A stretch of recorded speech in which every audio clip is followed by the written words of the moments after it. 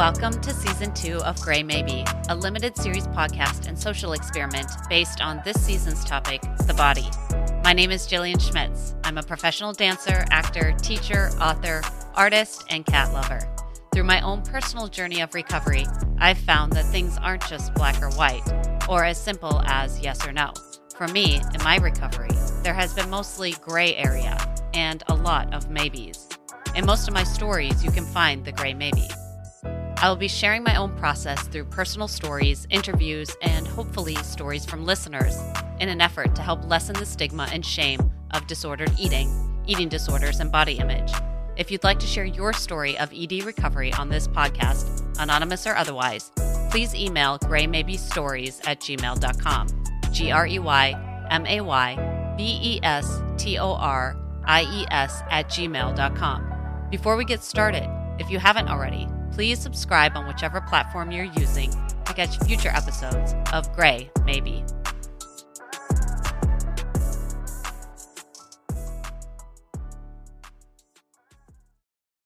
A note before we begin.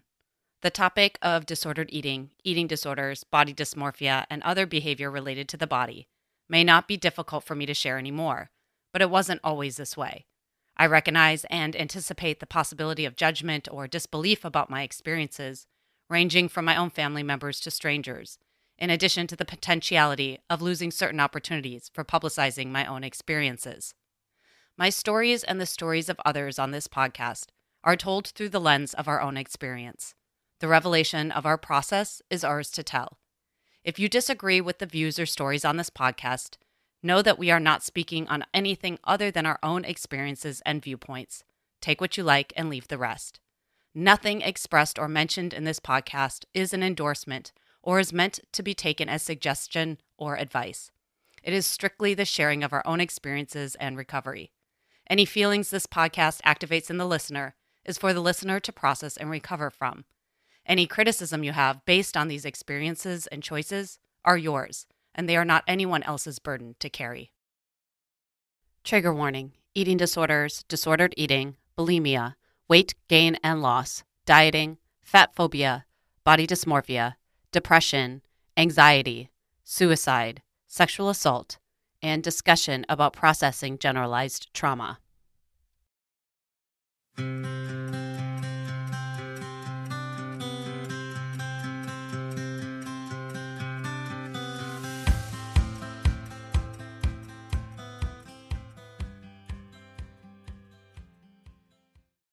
Welcome back to Gray Maybe podcast. I have a guest that is back today. I had her on the first season. If you listen to the first season of the Gray Maybe podcast, I had a very, very well listened to. It was a very popular episode with my dear, dear best friend, Jaayda Ellingham, who is an MA LMFT family psychotherapist. And I'm so lucky to have her as a friend because I kind of get free therapy, but I'm not allowed to call it free therapy because that's, in her words, unethical.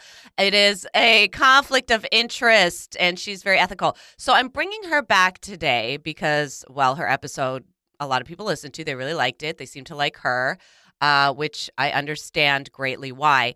And, we'll see where this takes us. She's probably going to talk a bit about processing trauma and process in general. That's what she talked about in the last episode, and I think it was super helpful for not only myself, but a lot of the other listeners. So, Jaayda Ellingham, welcome back to the Gray Maybe podcast. Will you give yourself a little intro for those of the listeners who might not have heard the first episode? Yes, if you didn't hear my name, my name is Jaayda Ellingham. I'm a licensed marriage and family therapist. My background, I have a private practice, and I work with anxiety, trauma, and grief, and a lot of relational issues, couples, individual, family therapy. And that's Great. About it. That's all you got. That's my intro. Well, because people don't know, before you did this career trajectory, you were a professional dancer. Yes. And you were a successful professional dancer. You had a very well-regarded and desired career in the professional dance arena. Yes. You're also from Canada. I find that I watched you work really hard to get your citizenship, answer questions on a citizenship quiz that I would have failed, or test Yeah, I think if that I I retook it, personally. I'd probably fail it because I think I've forgotten everything. No, you've just become very American. Yeah, exactly. You're a true American now. You can't Thank you. pass your own civics test. So I'm just trying to say a bunch of things about you, so people kind of get an idea a little bit. You're also a mother. I have two kids, Yes. a 7-year Yes. old and a almost 3-year old. Yeah, and I think a lot of Yes. today, what we should probably touch base on is what it means to have a secure base, right? Because the world is precarious. It's hard to navigate, right? And kind of Yeah. when I was listening to the your episodes about disordered eating, I thought a lot about that, right? And it's not that your parents weren't well intended or didn't have their own stressors, but when you think about your childhood and being a child of an alcoholic, right? And really no space to process those feelings, you have to do something with them, right? You have to contain them. As I think about my own children, and what it's like to be school aged, so young, 6 and 7, and navigating relationships, even, right? All these kids come from homes and they're doing the best they can given what is modeled, right? But like, I have a child who is highly empathetic and experiences what most people aren't seeing. So he will look at Mm-hmm. all the conflict. That's what he's focused on. Mm-hmm. He's not focused on like reading or his shapes or his math, right? He is Mm-hmm. highly fixated on the dysfunction of the room. And Mm-hmm. he comes from a great class. He's got a fantastic team, a fantastic teacher, I mean, the best of the best, right? But Oh yeah, we've talked about this. yeah, we're jealous. If we could have, yes, if we could have had what he had, oh, who I would Yeah. be today. Yes, yeah, and sometimes I do have the urge, which is not very therapeutic, by the way, to be like, suck it up. Right? You want to push that. You want to transfer that trauma down to the next generation because you're like, look, You kind of look, do. I want it to be better for you, but not that much better. Come on, like Yeah. get it together. Pull it together. You are so lucky, right? And yet, you can't, right? But there is that part But of you know you as what? a kid, like the part that is unprocessed in yourself Yes. when you have children that sort of, you have to reparent yourself, which is so, can I say, yeah, of course I can, fucking hard. It is so hard, Yeah. you know? Well, yeah, because if your parents weren't great, how are you supposed to parent great? Well, our parents do the best they can given their generation and what they were given, right? And a lot Right. of the North Yeah. American, I'll say, sort of mindset is to sort of fixate on what is positive and ignore the rest. Ignore the rest, and Mm. there's like this glamour around being able to rise above or ignore what is happening. And I just see it so clearly with my kid. He can't. Mm-hmm. He Mm-hmm. cannot, right? And he doesn't have a Yeah. history of trauma, right? He has a secure base. He comes back and we do the very best that we can. Sometimes we miss the mark, but the way I see it is like my framework for parenting, and I laugh about this and I tell my clients about this, is that like I'm doing reparative work. I'm Mm-hmm. just like, I'm going to mess up and I have to give space to myself to make mistakes because, insert perfectionism, right? Insert Mm-hmm. like wanting to be enough, right? And especially when you have a role as a parent, you don't want to do onto your kid what was done onto you, whether it be from family, generational trauma, or Right. societal, right? You want to do better, Yeah. but Yeah. like it's like Everyone's trying to do a little better than what they had. exactly. Yeah. Yeah. And what's interesting is like, Hayden's grandparents, right, are the best of the best grandparents. But I think there's something that happens as a grandparent where you can relinquish control.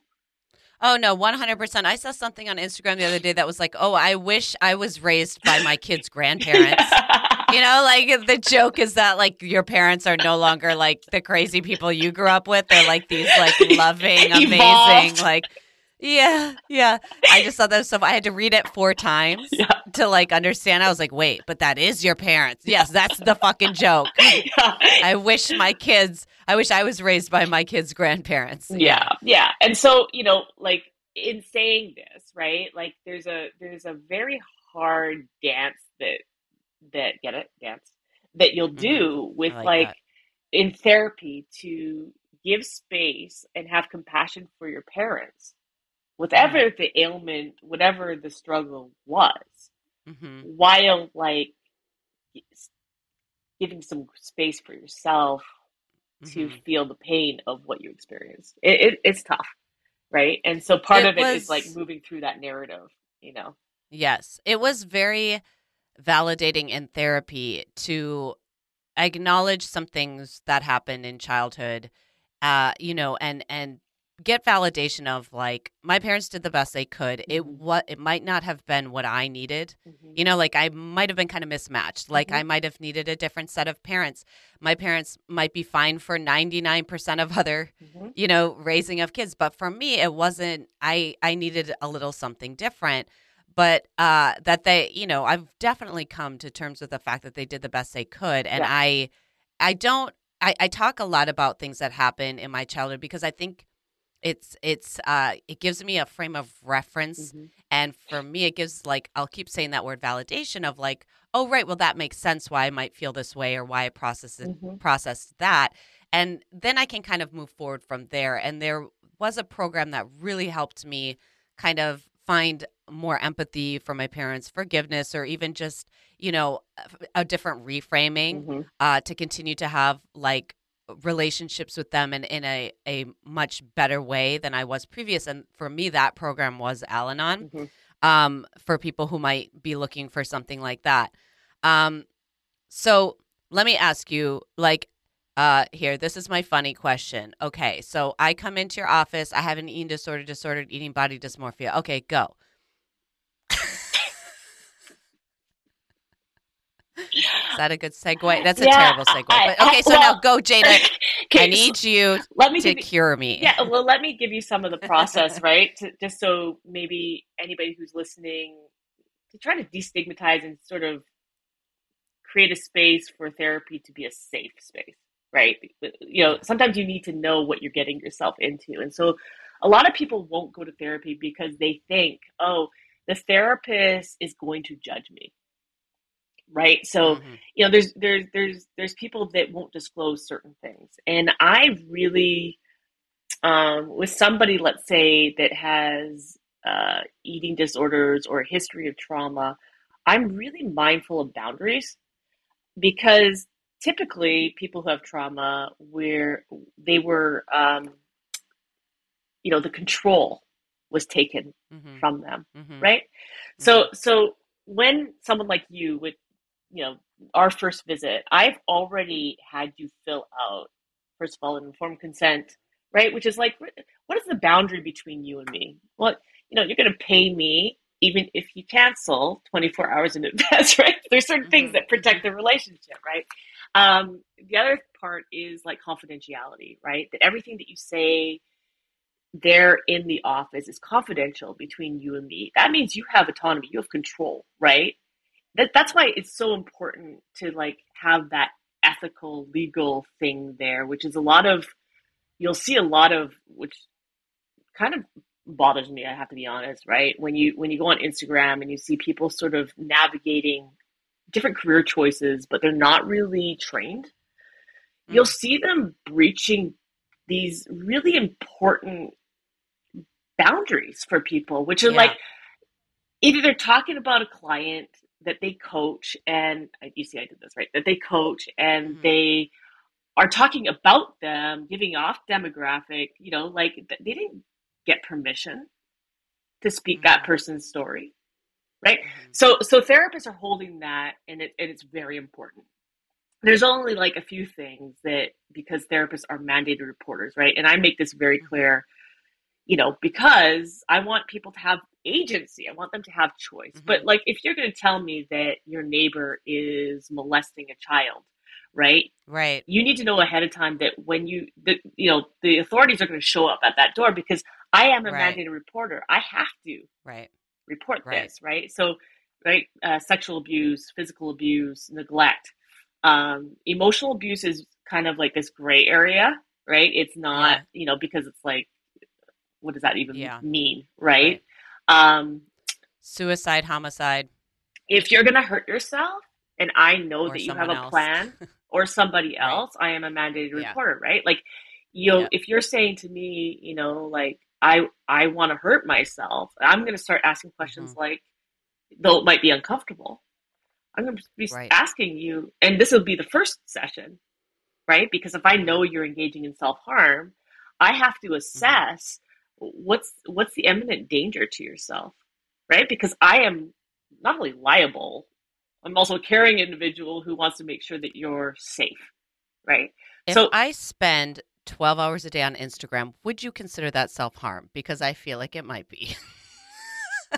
I think that yeah, I think the endless loop of instant gratification and Yeah. the lack of nuance in some posts, and Mm-hmm. this sort of hijacking of what vulnerability really is Mm-hmm. is self-harm. It's not good on the mental health, right? Because people are actively There is, comparing to other people. yes. You have a responsibility when you share content to make sure that you're only, that you're disclosing, like you do, right? This is mine. This is Mm-hmm. my story. I don't Mm-hmm. speak for everybody, right? But Mm-hmm. you have people that maybe have a history of trauma, or maybe have these issues that arise in their life, and they speak globally, right? Because people like that answer. And you're kind of exploiting that anxiety, because people need that answer. They want to know the black or white, right? They want to know Right. that it can be tied in a nice little bow, little box, pretty, right? They don't like the Mm-hmm. messy. So, okay, so you walk into my Mm-hmm. room, I already know, okay, Jillian has a history of developmental trauma. Mm-hmm. There is an She's association between her eating and affect regulation, which is the ability to regulate through an emotion. That wasn't the space she was given at home. She has a mm-hmm. history in dance. I Mm-hmm. laugh because it's like brutal, right? Where you're Yeah. just like in a culture of body awareness, Yep. but Yep. also, your body is glorified when you're sick. Mm-hmm. I know that Mm-hmm. for myself. Like, the times I was in the Yeah. worst relationships, my body was literally eating itself. I was that anxious. I Mm-hmm. wasn't I wasn't purging. I wasn't doing compensatory behaviors. I wasn't engaging in those. Not diuretics, nothing like that. Mm-hmm. But I was so Mm-hmm. anxious. I was skinny. But I'll tell you, I got so many compliments. Yeah. And I remember saying, I think probably at this time I was at the beginning of my psych program. I remember Mm-hmm. saying to somebody, because they're like, "Girl, your body is beat," and I was like, "You know what? My Mm-hmm. body's eating itself, but thanks." Like, I am so sick right Yeah. now. My hotness is a reflection of how sick I am. That's Yeah. And confusing. I think it's a really good reminder because I think our culture so much I don't like it's hard to compliment someone without it being tied to physicality. Like the next time you go to compliment someone, or like when you're complimenting someone, notice how often you go to the physical to compliment someone. And I have a friend of mine whose um, lovely, lovely mother had has passed away from cancer, but when she was really sick with cancer, she was very thin at one point, and people were constantly telling her how great she looked. And I remember my friend talking about this all the time because I know people don't mean to be offensive, but you just never know what anybody's physical situation is. And so I've always tried to really try to not comment on people's uh, weight loss or gain. Mm-hmm. And even in my head, because I was so fixated on my own body, it also led me to very much obsess about what other people's weight Mm-hmm. loss and gain were as a Comparing. comparative measure. Mm-hmm. Yes. And so if someone looked to me like they might have gained weight, I would really obsess about that. And that's like really shameful to say out loud because I don't like that. And I've tried to change that in myself because unfortunately, noticing things is what we all do, and some of us notice more things than others. Hayden and I notice a lot of Mm-hmm. things. Your son and I have that in common. And so when I notice those things, I have to gently remind myself that other people's bodies are not my business Mm-hmm.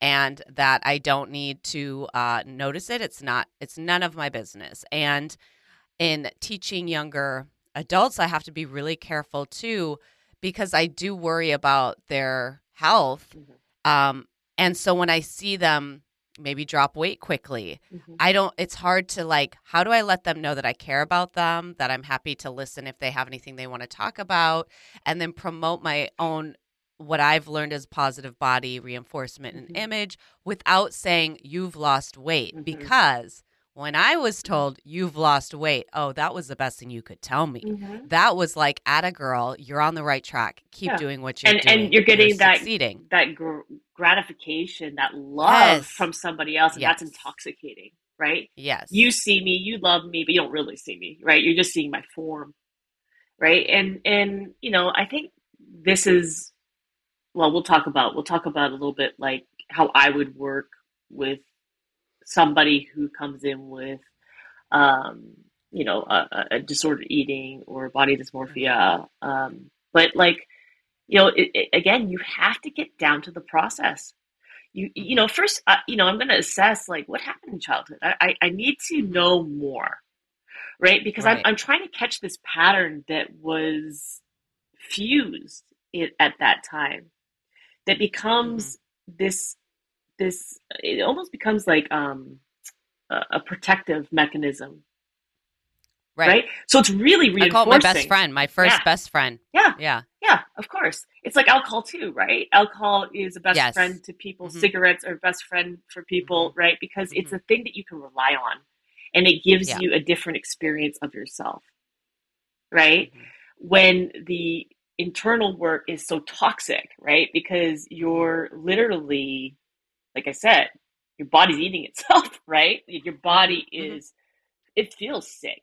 Anxiety, Mm-hmm. guilt, it doesn't, those aren't great feelings, right? And we naturally Mm-hmm. want to purge them Mm-hmm. without moving through them, without regulating Mm-hmm. through them, right? And so I need to catch this process and help my clients catch the process of like when that was first reinforced. And Mm-hmm. really, it's going to be body based, which is going to be hard because there's a disconnect from the body. What do you mean like that's body based? Can you give an example? Yeah, like the trauma is held in your body, Mm-hmm. right? So when you re-experience trauma in your environment, every Mm-hmm. single cue that was at that time and reinforced over a period of time is going to be triggering.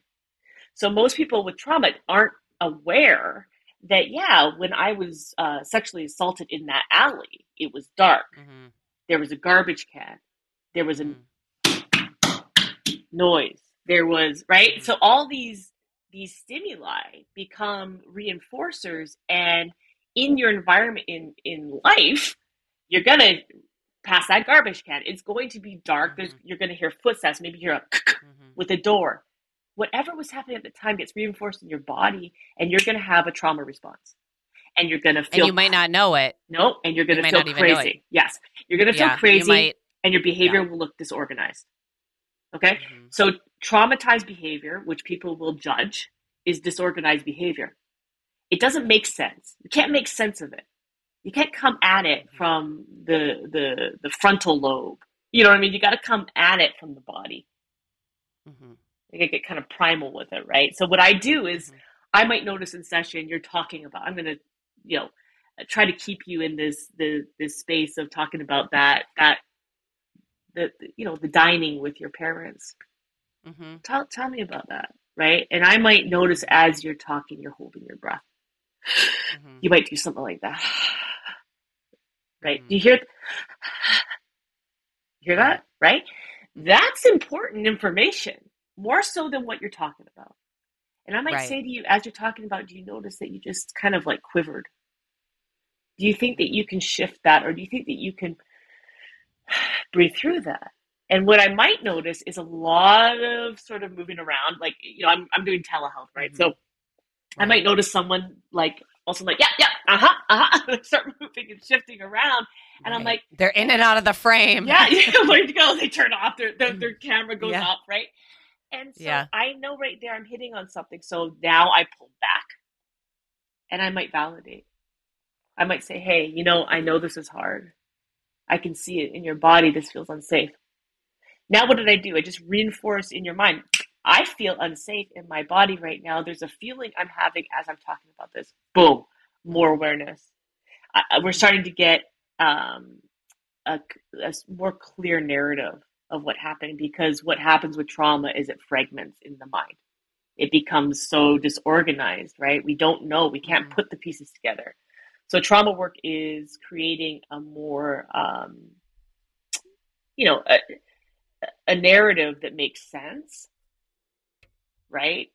It's not like we're happy that the trauma Mm-hmm. happened, but like, you know, you are who you are because the trauma happened, right? If Yeah.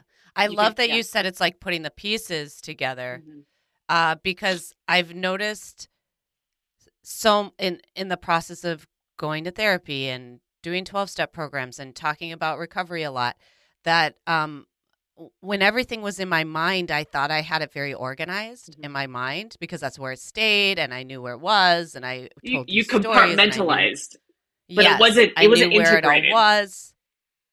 No, and so then when I would go to talk about these things, it was like taking a 2,000 piece puzzle Mm-hmm. and throwing it like Mm-hmm. everywhere. Mm-hmm. And so, it does And it's feel very, scary.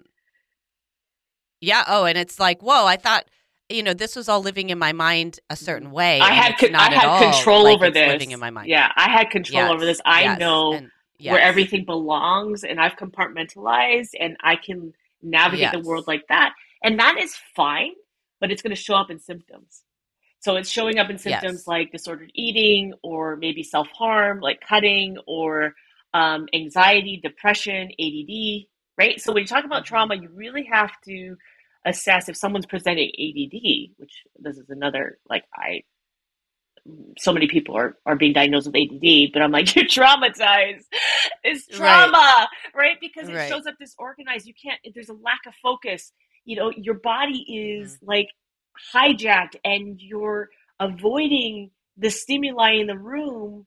Of course you can't focus. That's not the foundation for learning. It's not Hmm. the Well, and foundation for growth. in talking to you, especially in relationship to being a mother and children, Mm-hmm. and I've talked a lot about how I feel like now as an adult person, I recognize that I probably could have gotten an autism or an ADD, certainly an OCD diagnosis. Um, you know, when I was younger, all of that's starting to make more sense now. And I know that I've always been like, oh, it would feel so validating to have To that explain it. diagnosis. Yes, however, you're in talking to you, you've talked a lot about, okay, that's fine, but now what? Yeah, Like, so what I'm is like, it? You get Jillian. a diagnosis. Yeah, you girl.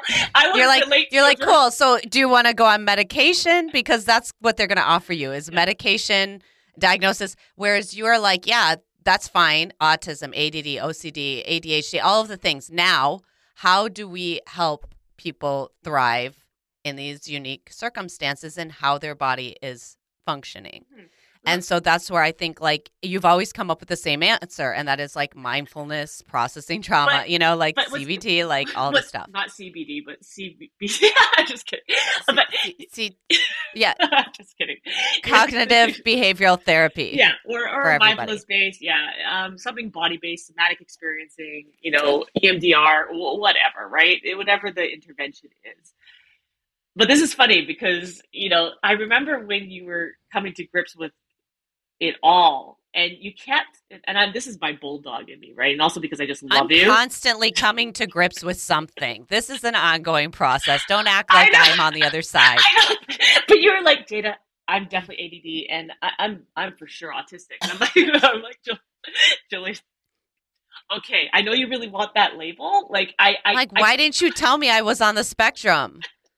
and all of that, right? If you're on the spectrum, right, or you have ADD, that is a real thing, right? And it's like a neurobiological thing, right? And it's not everybody, right? So we have an uptick in Right. all these diagnoses, and really, no one's looking at the pandemic. No one's looking at like the impact of these things that we've gone through collectively or individually, or if we have a good secure base at home.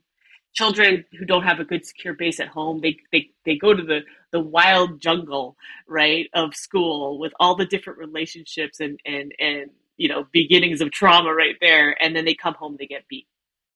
Most people don't want to unearth that because, like you said, you have compartmentalized it, right? You have, you put in nice little boxes, black or white, and this is safety, but it's not helping you because it's showing up as symptoms, right? And so what I'm saying is like to have a secure base, to have secure attachment, right? We're talking about attachment theory, right?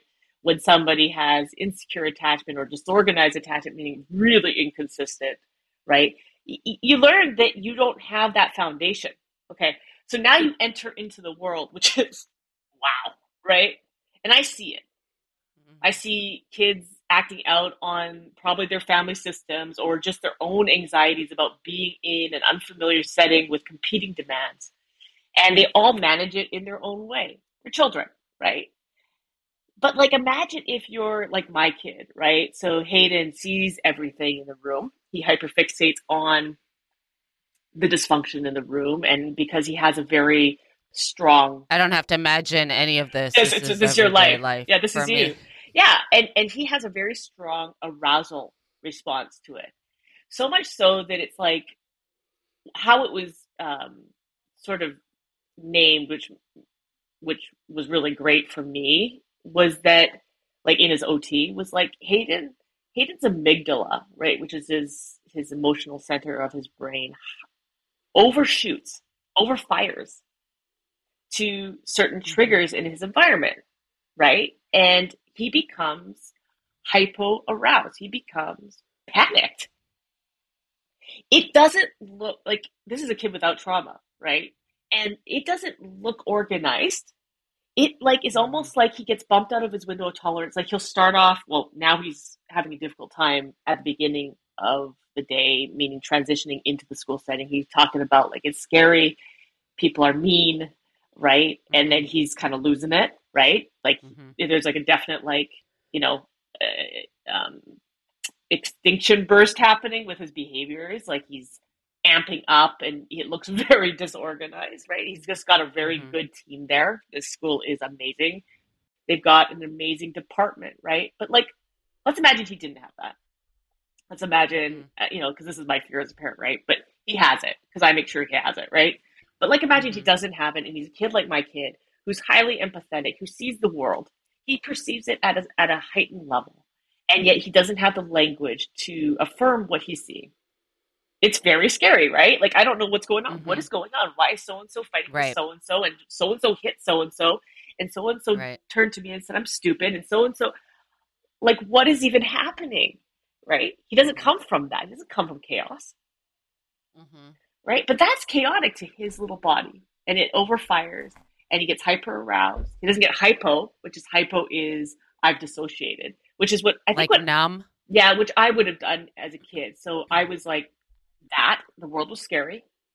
People thought I was Hmm. shy. I was out. Hmm. Jada, peace out, right? Too many comedic demands. I didn't Right. know what the heck was going on. They were talking about ABCs. I was like, what are we talking like? This is a foreign language. What is even happening? Scared and Right. like just shut down because there wasn't or cried, right? But I wasn't attended to, Right. right? Hayden is attended to.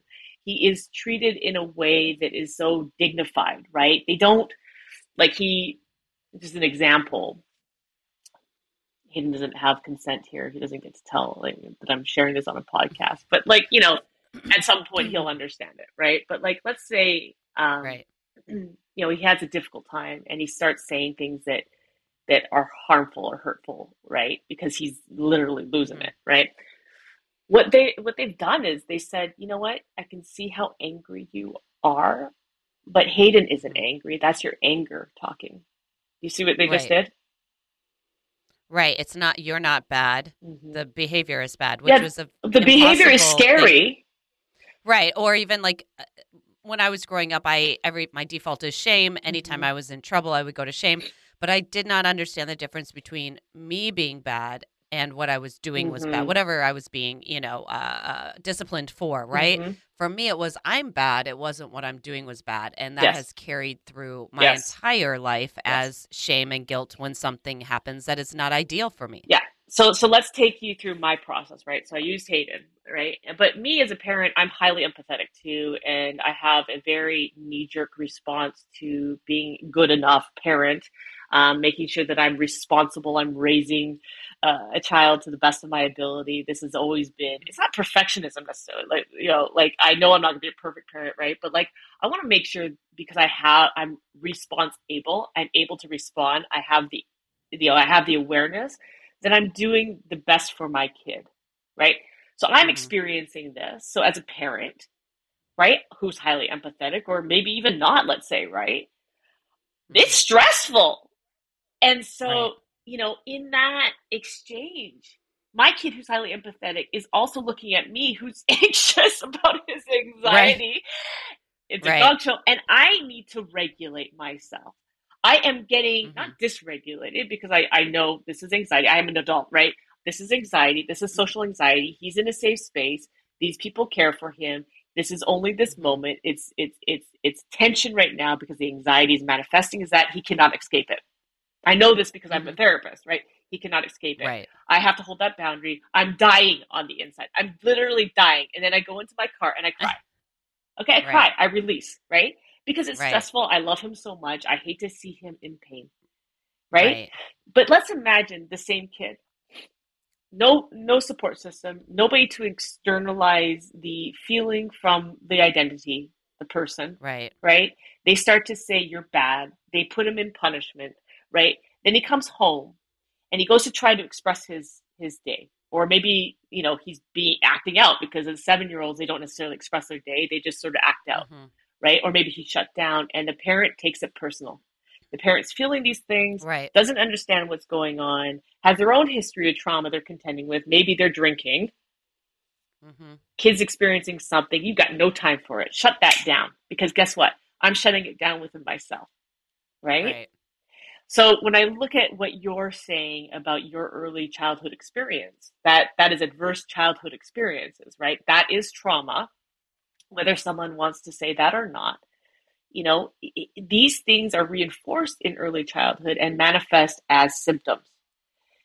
Okay, so we cut back to Jaayda, I'm autistic, Jaayda, I'm ADD, and I know you, and I'm like, no, you're not. And I know you want to I could hold be on to though. I that. could be. No, I could be. no, no, no. That these diagnoses have gone in a little bit like, I am highly sensitive. yes, that's different. That's not autistic. There's a relatability and a lack of relatability between the two. Highly sensitive person can look autistic, can have sensory sensitivities.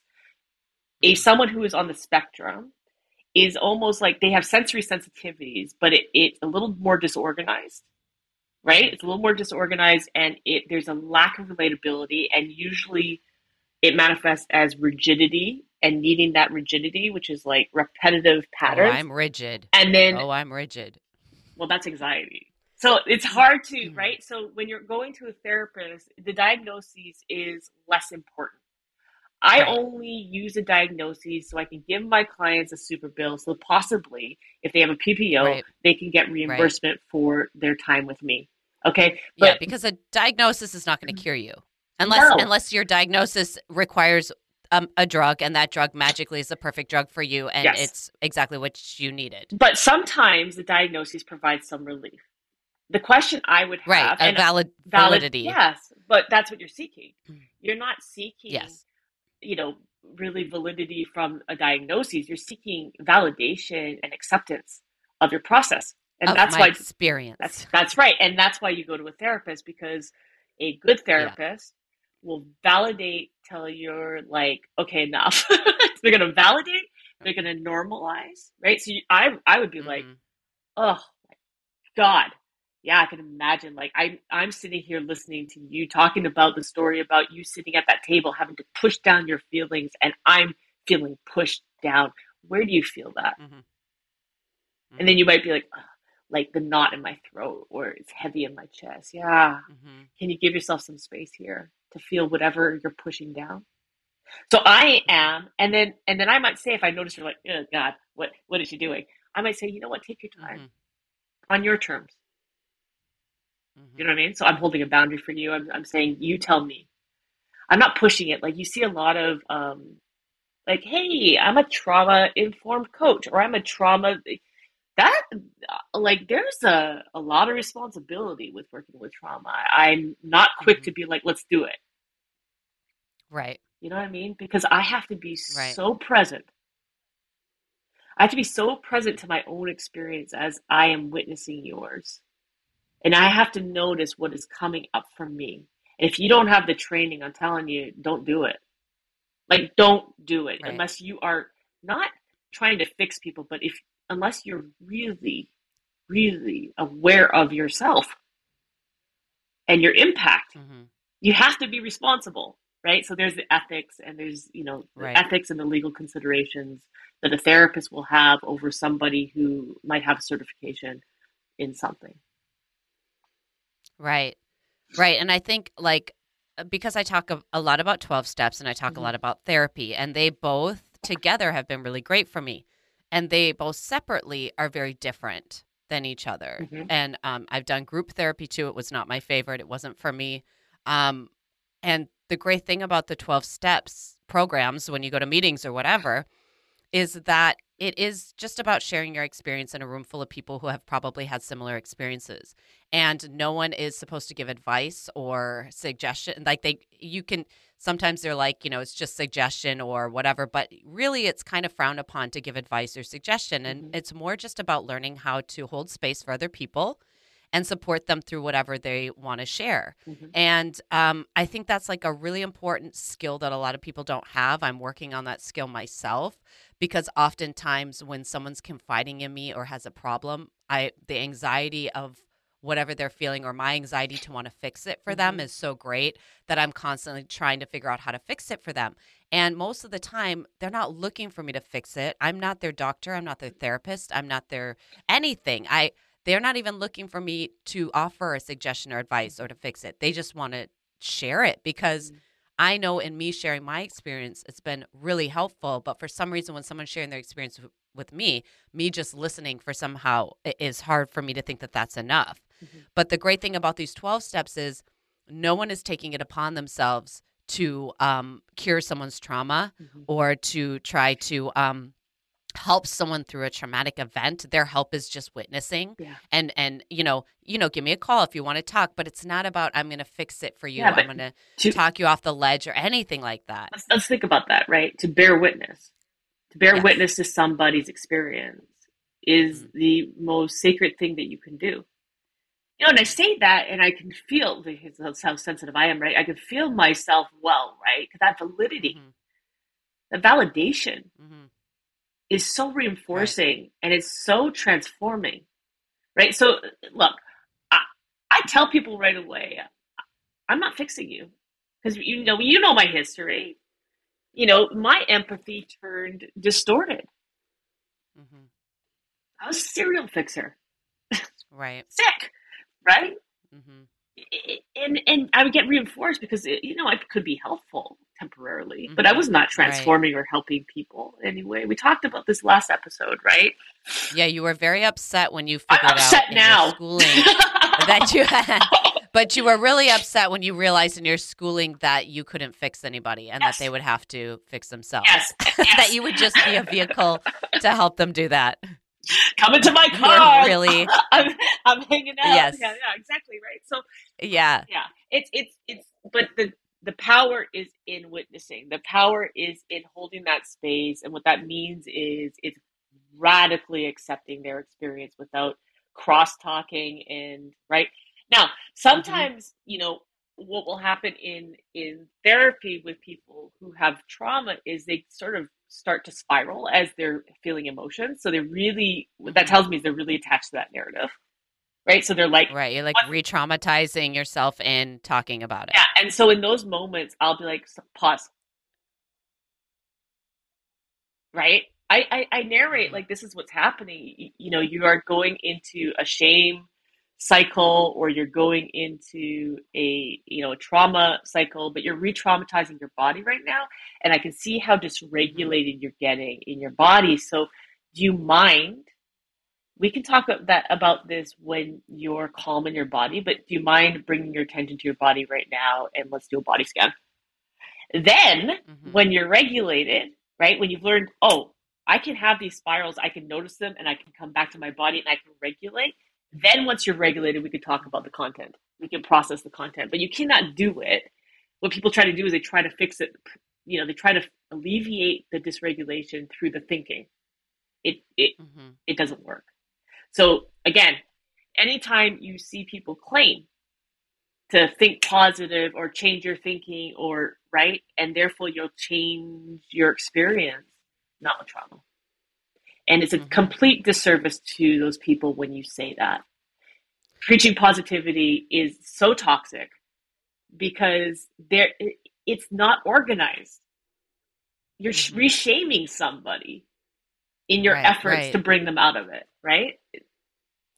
Thank you for saying that because I think there is quite a bit of uh these mantras of like, you can think your way into a different feeling. And I think a lot of times maybe you can, but I think it does omit a certain bit of the population that has suffered from severe trauma or just any kind of trauma. And it it is a giant gaslight to Mm-hmm. someone because in a lot of cases people's brains have been changed. Mm-hmm. And it's not so Mm-hmm. easy just to look on the bright side or just change your thinking or put a smile on your face. You'll feel better. You're never going to be the same. You, Jillian, will Right. never be the same because of the things that you've gone through in your life. You know, Mm, and good. You know what I mean? mhm, Because you're at a place now where even though you might still struggle here or there, and it might show up in the present moment, you do have actual agency over it and you're redirecting it into mhm, something that matters. And that's what I really love about this podcast, right? Because you're not claiming that I'm the expert here. And I want to mhm, also let you know I'm not claiming that I'm the expert here. And that is not how I work as a therapist, right? I want my clients to be the expert here. I am mhm. just, a fellow traveler who has a shitload of education, and some experience in working with it. And I've got a very strong intuitive response. Mhm, And I'm I'm mhm. I'm pretty bulldoggy, and I'm pretty courageous.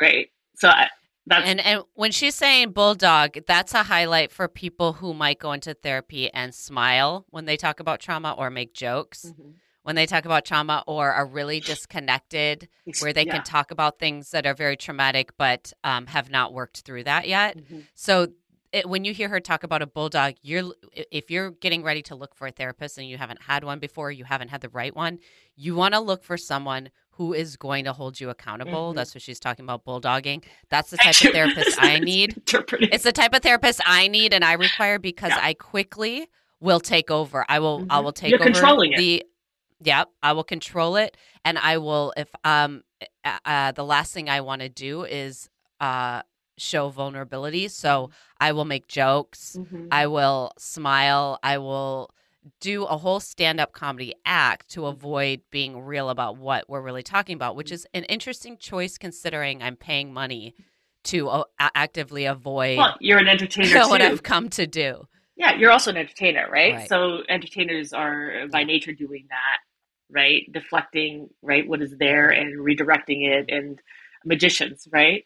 Um, and you also have that thing where you felt responsible for the felt state of another, Mhm. which is Al-Anon, right? So that Al-Anon program is Yeah. like child of an alcoholic. You're naturally responsible for your dad's mood, and so you better Mhm. pull it together as a kid, right? That makes sense, Mhm. right? But like you grew up being responsible and it gets reinforced and reinforced over again And so, yeah, bulldog for me is if you were controlling session, I would be like, Jillian, are you done controlling the session? And then I might laugh. But it depends on like if I was working with Right. you, Right. because You know me yeah, like and I'm that. like, although I love the stand up, like I can totally Right. hang, and this is exciting. You're not paying me Right. to do that, so let's get real, right? So what is Right. happening right now that you're using humor as a way to mask what's happening in the room as you're talking about this thing? There's a discomfort. Where do you feel it? Yeah. And you'd be like, I hate you. Right. My therapist likes to say, but how did that feel? Yeah. Because I can't lie about how that actually feels. Like, I'm not going to tell you something terrible and be like, it felt great. Yeah. And I'm not a numb person. I don't know if I've felt too many times in my life of the things that I've experienced that I've gone numb. Mm-hmm. That's just not something I experience. I might go into more of a fantasy land, or I might, Yeah, but you could disassociate, dissociate. but Yeah. yeah, I'm well aware of pain. Like I'm mostly always in a pain feeling of something. So when she says, well, how did that feel? I'm like, oh, how dare you ask me that? Now I'm going to cry. Like I can't lie And about then, this. and then you're Felt gonna apologize. bad. Yeah, It then you're felt gonna sad. apologize for crying, and then right, you're gonna be like, oh, I'm so sorry, I'm I crying. never apologize for Good for crying. you. I don't. But it doesn't mean I'm not humiliated by it. That I'm like hate it and I don't like it. When I first started going to Al-Anon meetings, and I, for some reason, would make myself share in every meeting, and every meeting I would cry and I would be so humiliated.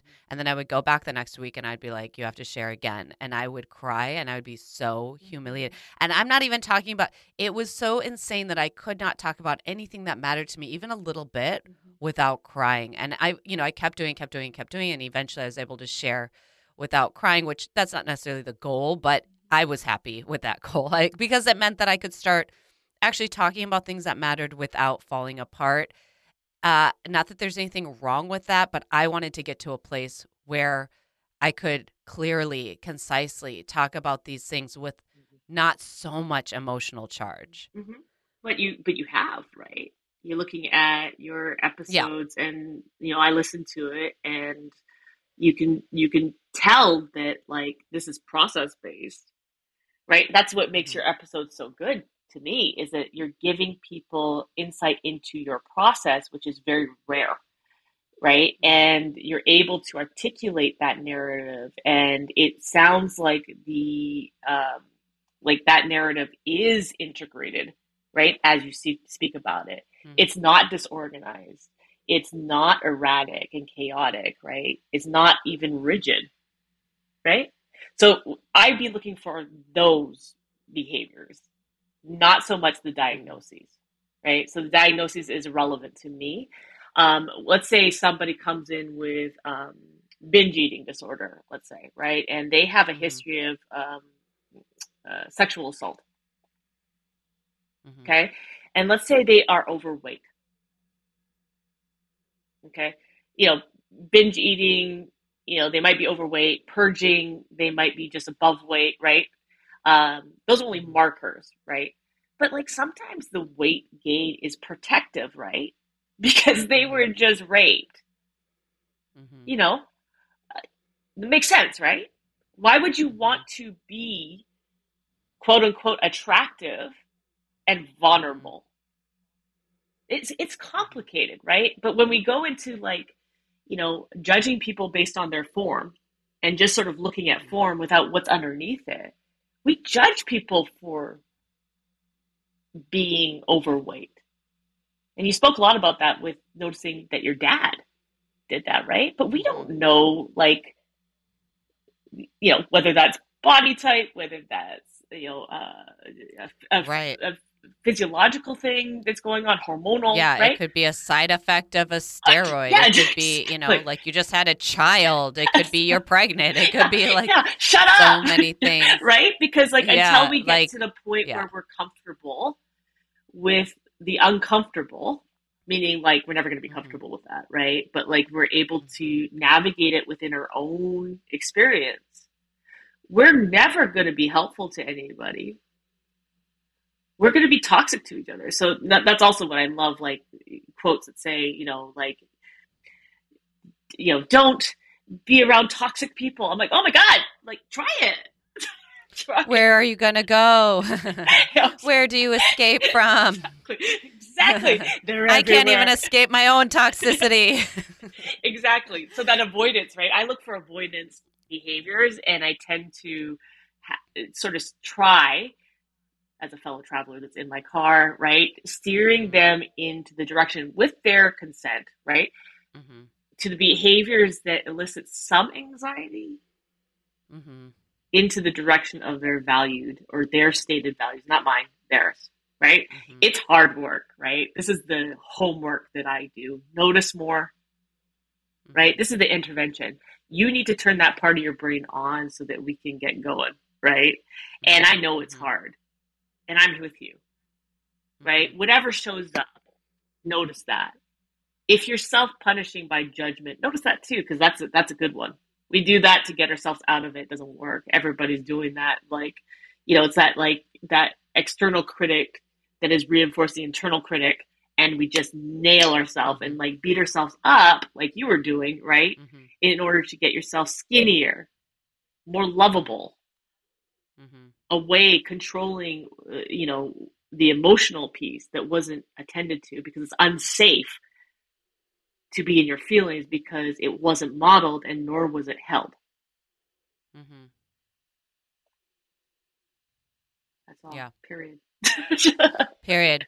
Okay, here Yeah. we'll do a little practice therapy. Okay. So this is a true Role play. story for me. This happened. Yeah, we're role playing, except my script is real. Great.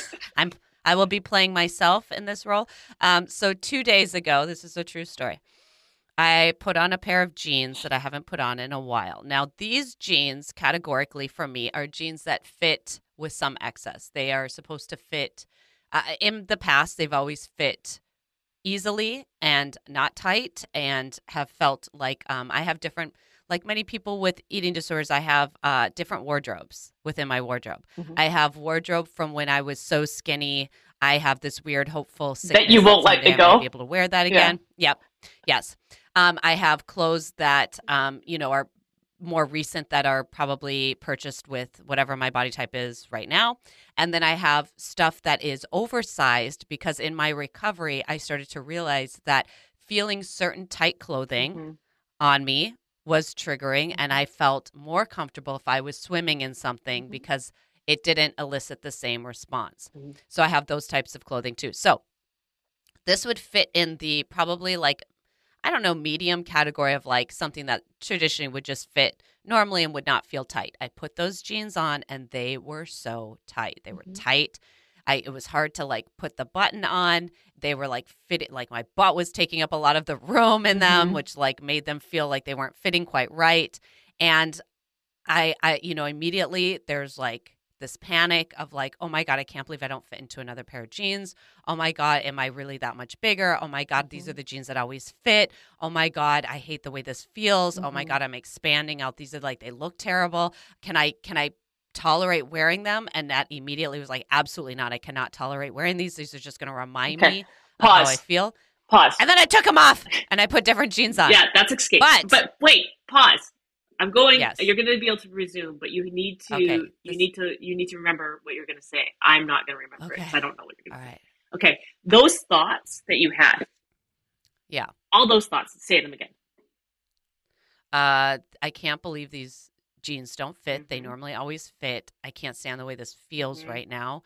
I'm obviously the fear of gaining weight, Mm-hmm. being bigger, taking up more space, being unappealing, being not a body Mm-hmm. type I like, flashing back to when maybe I first purchased the jeans, also to like photos that I have of me in the Mm-hmm. jeans when they were baggy Mm-hmm. on me. That I have posted on Instagram from Mm-hmm. years ago. Like, oh, back then these were very baggy and I wish I looked like that. I want my body back to being that small. What can I do to do that? There's nothing in this moment I can do. Mm-hmm. How can I do that in the future? That's a lot of Like, energy, right? This is going to ruin my fucking day. That's it already has. So that is a Yeah. lot of energy. Right? Yeah. right? That is driven in the direction of trying to resolve something that's unresolvable, trying to control something that is Mm-hmm. uncontrollable, right? Unmanageable. And what I would have you do right there is, can you just notice those thoughts, right? Mm-hmm. As if they're on a train going by. Mm-hmm. Mm-hmm. And you might say, no, I'm staying on that train. I'm like, but could you get Yeah, I off? jumped right on it, and I'm Oh, going to yeah. ride it to the end of the station. Right, right. Until you take it off, right? Can you notice Yeah. on that train what's underneath those thoughts? Can you notice maybe the feelings that are there underneath those thoughts? You said fear, right? What else did you say? Right. Could you, I mean, as it's you're just, saying it, you could feel a little bit of it, yeah? yeah, fear, anxiety, guilt, shame, all of the all of the best hits, Where do you all the feel hit it? album. Um I always feel shame and guilt uh very deep, like more in my not my stomach, but in my I don't would it be solar plex? I don't know, like in my gut, more in my Mm-hmm. gut. Mm-hmm.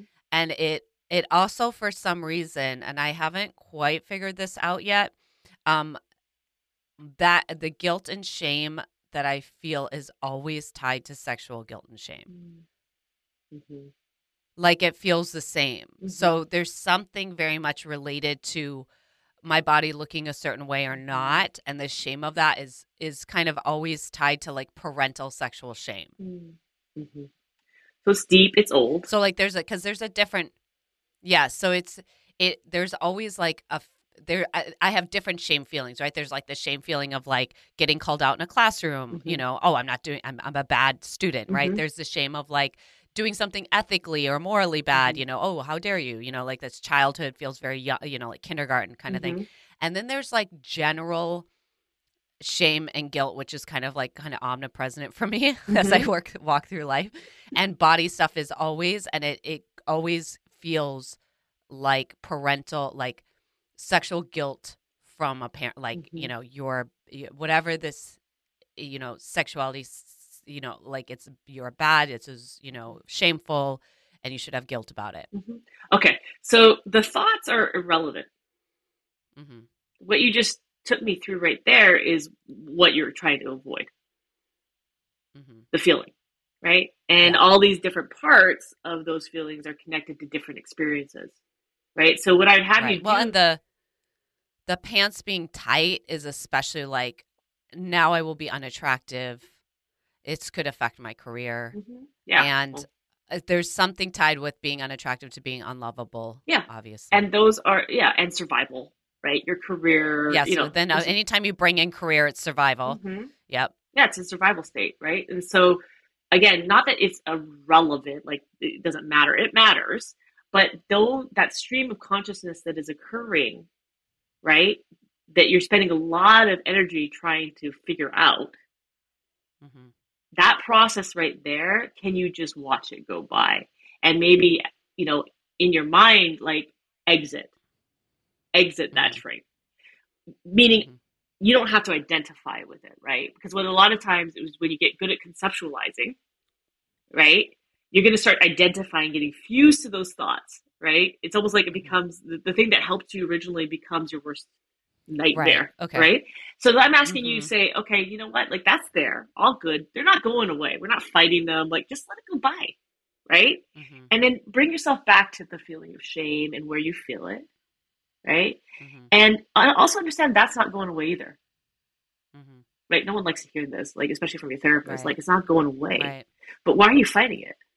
Meaning, why are you right avoiding that feeling when you can just attend to that feeling? And it's real simple, right? Attend to that feeling, regulate that feeling, and there might just be, you might take off the pants, right? Because that just might be re-triggering. Mm-hmm. But you might do it, Right. in a slower way and say something kind to yourself, maybe, right? Like Right. because it's I feel sensory like too.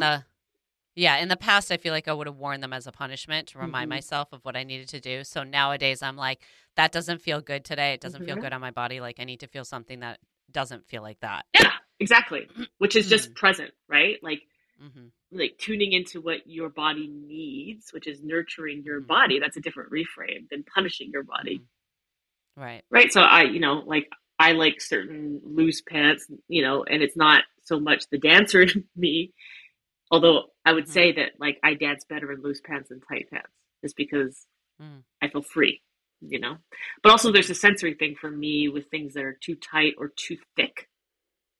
And it Mm-hmm. could be connected to, um, not disordered eating, but definitely dysmorphia, definitely Mm-hmm. like I don't see myself, right? Mm-hmm. From being a dancer. Um, Mm-hmm. and so, yeah, like it's okay. Like I'm not changing these things, but it doesn't get to run the show. Mm-hmm. In that moment, right? You're giving me, we're doing a role play, right? But in that moment, you're Mm-hmm. telling me all these thoughts and you're like living it out, and this is content based, and I'm Mm-hmm. saying it doesn't get to run the show. It can be there, but you're Mm-hmm. just going to watch it go by, yeah? And what I really Mm-hmm. want you to do is hold space for whatever that shame feeling is. You don't need to fuse to it, Mm-hmm. because fusing to it would be like I'm starting to run with those thoughts again. This is real, Right. right? This is Right. old. Like the difference between noticing shame and I am shame. Like Yes, I should it's different. be It's ashamed. the difference Yeah. between Hayden doesn't mean these things that he's saying. That's anger speaking. It's Mm-hmm. anxiety Right. speaking, right? Like you'd Right. say to a child, hopefully, Right. right? Mm-hmm. You're not Right. bad. You're not bad at all. Right. You're the kid that can't even stand someone squishing a bug. You're the advocate for Right. bugs. Like, you're hurt or you're scared. Mm-hmm. Mm-hmm. You're panicked. I get that. Yeah. It's scary sometimes, right? But you're safe. You'd be talking to yourself like this. I had a friend or a friend fellow in OA, which is Overeaters Anonymous, that I did an outreach call to one time. I was like kind of struggling, and I was just like, "Hey, I'm really struggling with A, B, and C." Just doing an outreach call, and she said, "Yeah, that's the name of the game. We're all just here together, Mm-hmm. riding these waves." And I thought in the moment, I was like, well, that's not at all helpful. Thanks a lot. Like I was like, I don't know what I expected her to say or do in that moment. But the interesting thing is the longer I think about it, it's stuck in my head. And the Mm-hmm. longer I think about it, the more I realize the genius in what she was saying, Yeah. which was the feelings are going to come. Mm-hmm. You ride them like a wave. Mm-hmm. They come, they're big, they might be a tsunami. You're Mm-hmm. going to ride it. Mm-hmm. You're not going to let it crash you. You're going to get on top of it. You're going to ride it, and it might take a second because it's a giant wave. Mm-hmm. And eventually that wave is going to pass. Yeah, and And then the that next wave, you'll be out there waiting for it. right. That's very Zen. It's very like Buddhist. It's very Eastern, right? Is Right. that like our attachment to things is what causes our suffering. Mm, But also living in this right. world, That's like the we have a main lot of Buddhism attachments. thing. Yeah. Yeah. It's like all suffering. All suffering is from attachment. Yeah, but think about it. It's kind of true when it Mm-hmm. comes to emotional states or some of the streams of thinking that we hold onto, we cling to, even felt states of happiness and flow. Mm-hmm. Our suffering will come up if we're clinging to Right. happiness, like pushing Right. positivity, because Mm-hmm. that's just not life. And that's not me Mm-hmm. being negative. All I look for in my clients is the ability, like if I know that we're meeting our goals, is they're able to connect with themselves and others. Mm-hmm. They have an ability to be flexible, cognitively flexible in the moment, Mm-hmm. meaning they're not black or white thinking, they're moving through gray, right? Mm-hmm. And they're able to regulate emotions, meaning not have them. Like we're not talking about being stoic or calm. That's ridiculous. Mm-hmm. We are Mm-hmm. not monks on a mountain. We're living here right now, right? With people who are crazy and a world that's frenetic, and I've always said that. I'm like, hold on. These monks, everyone's like, these monks, they are so peaceful. I'm like, yeah, because they're not in a Trader Joe's parking lot. yeah, Like, give me a break. yeah, Like, good. Yeah, hello. yes, yes, yeah. Don't idolize anybody, right? Like this is the thing. Even your therapist, don't idolize your therapist. Your therapist is going through it too. I will Right. always tell people this is hard, and I know this because I go through it. Mm-hmm. The difference is I'm not you right now. I'm Right. I'm observing you, and I have some skill set. Mm-hmm. But if you like I'm talking about like dropping Hayden off and experiencing his pain and going into the car and just crying and then overthinking, Mm-hmm. doing all Mm-hmm. the things, right? And then I Yeah. have to catch myself and I have to redirect and allow myself to feel and I give myself some like grace and say, Mm-hmm. you know what? He's safe and he's going to be okay. Mm-hmm. All I have to do is regulate myself and be there for him when he comes home. Give him space to talk. Give him space if he doesn't want to talk, right? Mm-hmm. And hold a space to know that my kid is learning the hard stuff now. He's Mm-hmm. learning what it means to have grit in a chaotic Mm-hmm. world.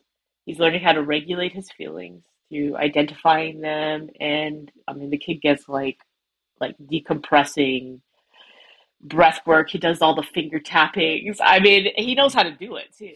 It's amazing. Yeah. He gets to be Mm-hmm. pulled out. He gets to acknowledge what he needs in any given moment. And he'll say, you Mm-hmm. know what? I cannot concentrate. He's like, where's my headphones? Headphones? Oh my God, what a I luxury. know. And he's got like What a luxury. a little thing that like, almost like a, what's it called? Name it. Like a cubicle thing. So it's like Oh, a, he's got a a little cup. private area. Yes, a private area in his seat. He's facing a certain direction. He gets to walk around if he needs to, as long as he's not Mm-hmm. distracting. So there's no boundaries, Right. right? Right. And when he's not going to test, but like if he does an assessment or whatever, he gets pulled out into his own space with an adult. Mm-hmm. I mean, I am jealous, yes. And at the Yes, same I'm time, jelly too. yeah, thank God, you know. But like when you're built a certain way, I don't need to call it Mm-hmm. ADD or a diagnosis. I don't need people to accept Hayden. I need Hayden to accept Hayden. Mm-hmm. My job is just to love him, you know, like Yeah. and accept him, but to demonstrate like I love him regardless. All of this stuff, Oh, it doesn't matter. your job isn't to make him into a version of you that you want. Well, and that's also Is that not the parenting? Is that not what we're supposed? well, Is that and guess did I what? miss it? You know, guess what? That is such an easy hijack. Mm-hmm. It is a thing that I bump up against a lot. Potentiality, kind of Mm-hmm. catastrophizing his potential. I mean, he's 7. Give me Mm-hmm. a break. You know what I mean? And I have Yeah. to. I'm doing this battle in my head, you know, and I have to remind myself that this is a little bit of the puzzle, Right. right? The big picture for him. Mm-hmm. You know, he's got his own journey, his own purpose, his own, you know, thing, and it's not for me to project mine, Yeah. right? That's such a hard thing. It's hard. It's a hard line for a parent, right? Yeah. Yeah. A parent said at a meeting once, "My child is of me, but they are not me." Mm-hmm. Mm-hmm. I thought that was a good way to put it. I think I hear a lot of what you're talking about with Hayden, and I am been listening. I listen to a lot of audiobooks and podcasts and stuff when I drive around, and I've been listening to this audiobook called "What Happened to You," and it's by this doctor named Dr. Perry and Oprah, and he's been huge into trauma. That's his main Okay. focus for a really long time. He's an expert in it, and he talks about resiliency Mm-hmm. in this book and how resilient. You know, we often are quick to say that children are resilient, but he had said that no one is naturally resilient. Mm-hmm. That it's something that you have to kind of Mm-hmm. curate and create, and that when we say, "Oh, children, that happened to them when they were so young, they're resilient," what usually happens is they've just kind of pushed the trauma down. Mm-hmm. But if they have people around them that are helping them identify when they're ready, talk about things Mm-hmm. when a trauma when they're ready, and then helping guide them with their lead, like Mm-hmm. which is pretty much what therapy is, right? You don't go to therapy and a therapist says, "So tell me what happened yesterday." You know, Mm-hmm. it's not that kind of interrogation. You lead it, and then they kind of help you through it. And how that is how resiliency is born is through a community, and that sometimes a strong community of people who can help children or someone through a difficult event and letting them lead the trauma and them supporting has been actually as beneficial or more than even More. having a therapist, Mm-hmm. right? Mm-hmm. So So that Hayden's book, once lucky. again, So he's very lucky. He's very lucky. yeah. And anyone is lucky if they have that. But also, if you have that information, you can try to curate, find that, and be that. Mm-hmm. But that book is, once again, is called "What Happened to You." Mm-hmm. And then there's one other book that I read or I listened to a long time ago that I thought was really great. It's kind of a standard in the mental health, uh, area. I don't know if you've read it or not. It's called "The Body Keeps the Score." Is it "Body Yeah. Keeps the It's Score"? by "Body Holds the the Score"? body keeps a score. I did a certification with that group. That's how I learned a lot about the Mm-hmm. trauma, and that's why, yeah, and I take a lot of Right. what I learned from that, um, into my practice. Yeah, that's a great book. It's a great resource. Hmm. The other resource that I would say, and I'm always preaching it, is Mona Delahook, Beyond Behaviors. Right. So, talking about like Beyond behaviors. behaviors. Yeah, Beyond Behaviors. She's, she's a child psychologist, I believe. She's a child psychologist, and she works with helping parents and teachers and, people influencing children's lives to regulate, Hmm. because there's a whole Right. bunch of literature and research about co-regulation. Right? That's why I say that I have to regulate myself. It's not that I'm not going to get triggered as a parent.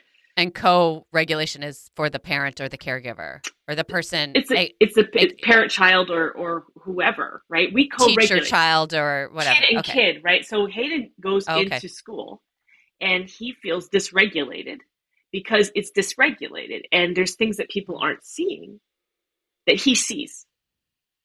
And when you say dysregulated, what are some other words for them? Like out of alignment, like uh, revved up, or like, Yeah, you know, panicked, dissociated. Yeah, right. you're looking Not at at a calm state. no, You're not in a calm no, state. and it does not even calm, but like there's a window of tolerance, right? And we're trying to Okay. expand this window of tolerance. And Hmm. if you're getting bumped out of your window of tolerance, you're hyper aroused, meaning you're panicking. If you're getting bumped Hmm. below, you're hypo aroused, you're numbing. You're numbing, dissociated, whatever. Hmm. We're trying to expand that window of tolerance so that we can work through triggers and regulate, not stay calm, feel, right? Feel whatever Okay. comes up, ride it like a wave, right? Hmm. And then come back to center, whatever that is. Okay. Yeah, we all have different baselines. I mean, I'm definitely baseline anxious. I joke around about it, because like I am not calm. There's nothing about my being that is calm, and yet I'm regulated. You know what I mean? Mm-hmm. But I know when I feel dysregulated, and I know it by some of the purging of my thoughts that happen. But I'm less concerned about my thoughts and more concerned about the anxiety that I'm feeling in my body, and I seek to change that because that's what I do have Hmm. control over. I don't have control over Hayden's day or whether we go to war or not or climate change. Hmm. Really, you know what I mean? I have control Hmm. over my own body, hopefully, unless Hmm. you know, unless we get that taken away too. But like I do have control Right. over regulating my body, right? Hmm. So Mona Delahook's Beyond Behavior, but what it does is it goes through like different pathways, red state, green state, I forget what the other one is, but like, basically, am I aroused? It gives you a framework that teaches you what regulation is and different sensory experiences. I tell people to read that book because it has to do with the polyvagal theory, which is all about the Hmm. the vagus nerve, and Hmm. that it's the largest nerve in your body, and it's how we bring Hmm. in information and out the information through our body, and it is the thing that impacts every organ, right? And so, Right. your stress level is really an important thing to look at, right? As you Hmm. navigate the stressful world that we live in, but you do have things within the realm of your control. And so this gives you a really lovely framework, but it's intended to look at kids, but you can look at your own self through this book, which whether you're an adult, you're a teacher, right, is just helpful. The other one second, I'm going to move and get it. But the other one I really love if somebody needs more structure, right? And this Hmm. is I use this framework in my practice because I was this was recommended to me by my former supervisor, and it's been really a great framework because it gives me a framework so I can flow in between it. Like the artist in me Hmm. likes the choreography. I don't want to do freestyle. Um, Right. right? It helps keep How me. dare you? Yeah, it helps How dare you? keeps me grounded. But it's called it's acceptance commitment therapy. It's by the doctor who created this particular framework, right? This particular intervention. It's What's it called again? Acceptance. commitment therapy. It's act Acceptance commitment, act. Like acting. like yeah, ACT. Like ACT. Yeah, and so Okay. Acceptance act. What's the last word? acceptance I'm slow on the commitment. draw today. It's okay. Acceptance commitment therapy. And this particular book is a workbook that if let's say you're like, let's say you're in therapy, which I think sometimes if I feel like Like I have a client, let's say if I have a client who was doing well, but then gets bumped out and they are getting into their thoughts, I will recommend this book. And so it looks like this. And When you say bumped out, you mean dysregulated.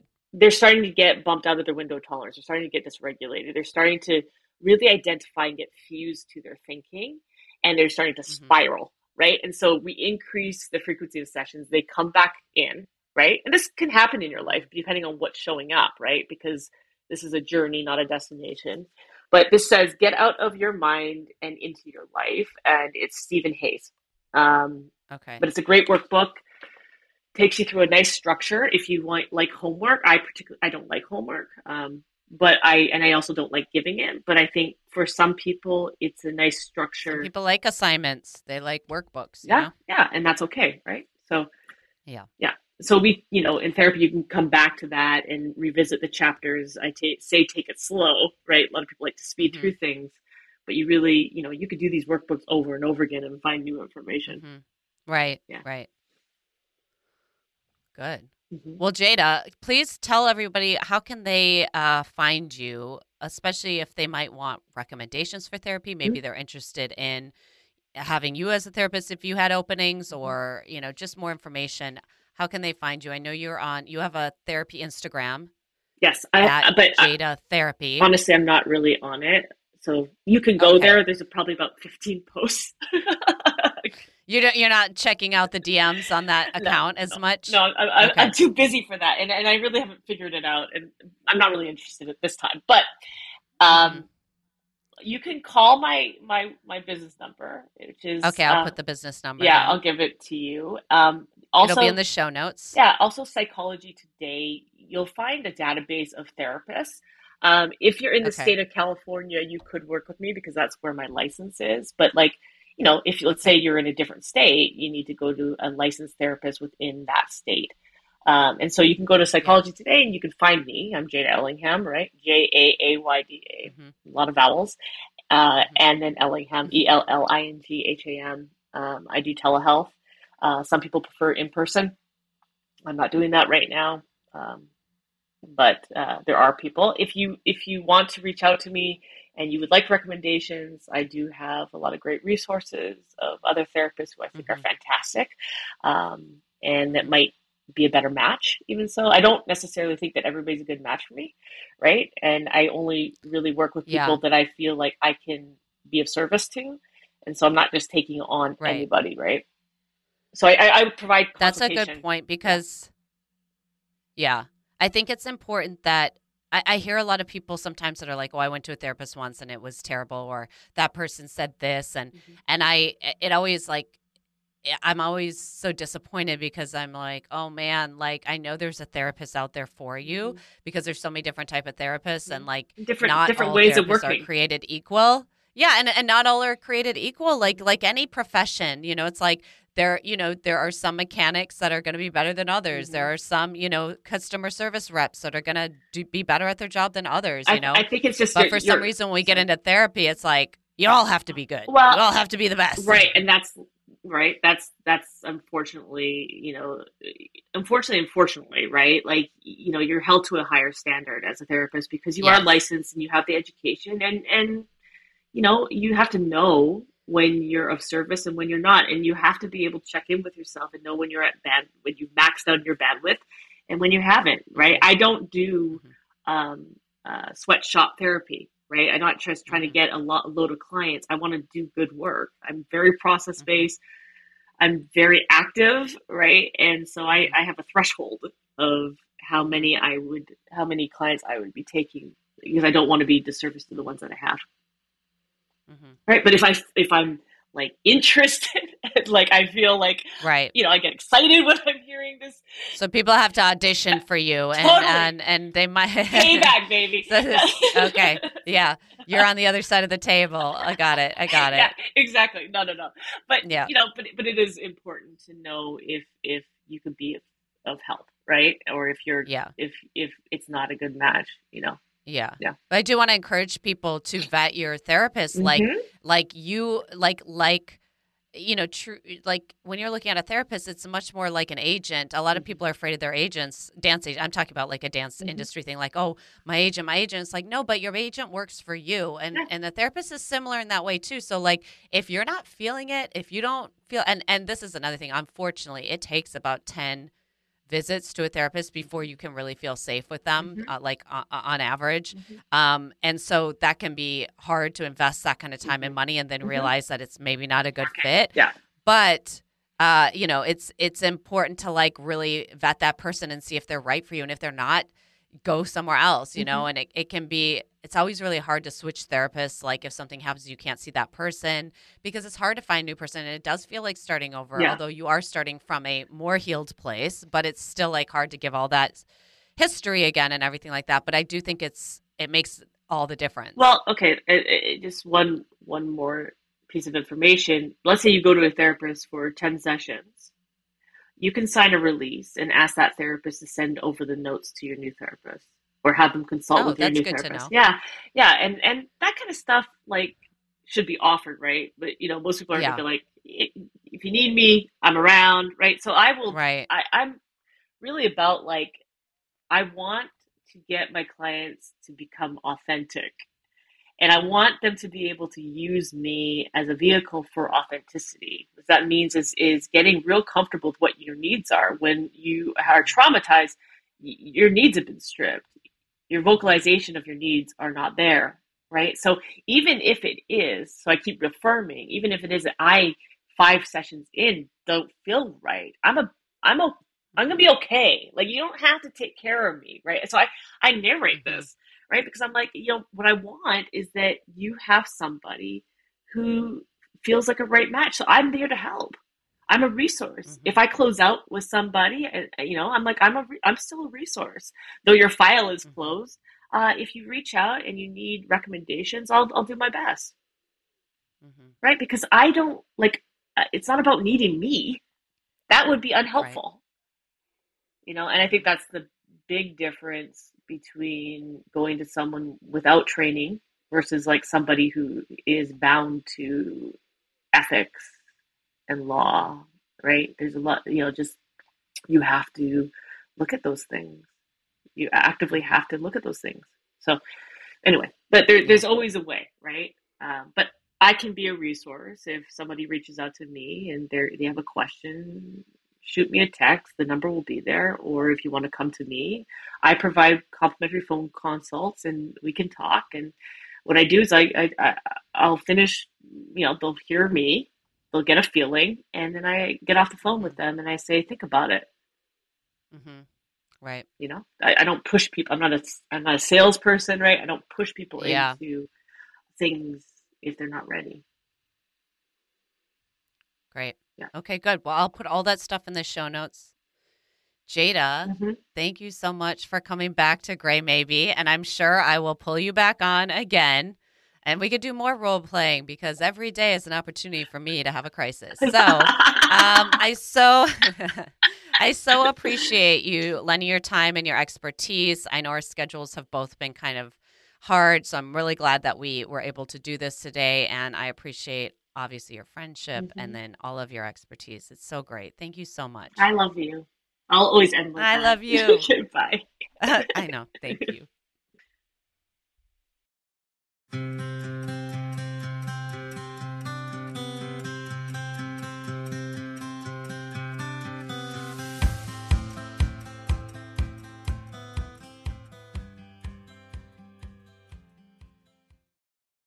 The more I learn about other people and their situations surrounding their body and food, the more I realize so much of it is a coping mechanism in order to digest the way we feel. When it comes to getting help or therapy, the problem is some of us have been using those mechanisms for so long, we don't even know how we feel anymore. We've lost the connection to what that is. Jaayda, as a therapist, is a guide to help bring someone back to the physical body and emotion connection. I remember early in my ED recovery, a therapist asked me to notice where I felt things in my body. I scoffed. I'm a professional dancer. I know how my body feels. At least I thought I did, until upon further investigation, I realized that my anxiety felt like starvation in my stomach, and starvation in my stomach felt like anxiety. That my shame almost always felt like sexual shame, and the feeling of fullness felt like guilt and shame. They were all cycles. One triggered the other, which triggered the first one, and around I went. Although I'm a huge advocate of therapy, and I know Jaayda is as well, there are a lot of ways to get support if you're not ready or if you're having a hard time accessing. Some places offer sliding scale pricing or discounts for being seen by people like Jaayda while she was getting her hours before graduating and getting her license. These sessions are overseen by a licensed superior. Support groups, 12-step programs, books on the topic, and reaching out to people who have availed themselves and have some experience with recovery are all great options to explore. If you're ready to start therapy, try to give yourself at least 10 sessions to see if you like your therapist or not. Like any profession, not everyone is great at their job. Look up reviews, ask people for recommendations, and don't be afraid to shop around. If you've made it this far, thank you so much for listening, and I hope you were able to find something relatable in today's episode. As I mentioned at the beginning of this podcast, this is also a social experiment to see if in telling my story, I can embolden listeners to share their stories. If you'd like me to read your recovery story on this topic, anonymous or otherwise, on the podcast, please email graymaybestories@gmail.com, graymaybestories@gmail.com. Thank you to everyone who helped make this Gray Maybe podcast happen. Producer and editor, Roderick Barge. Cover photo by Jose Perez. Music licensed by Pixabay. Special counsel Jaayda Ellingham and Roderick Barge. Special shout out to supporter Patty Olgan. If you'd like to support this podcast, please rate, share, comment, and subscribe. Until next time, bye for now.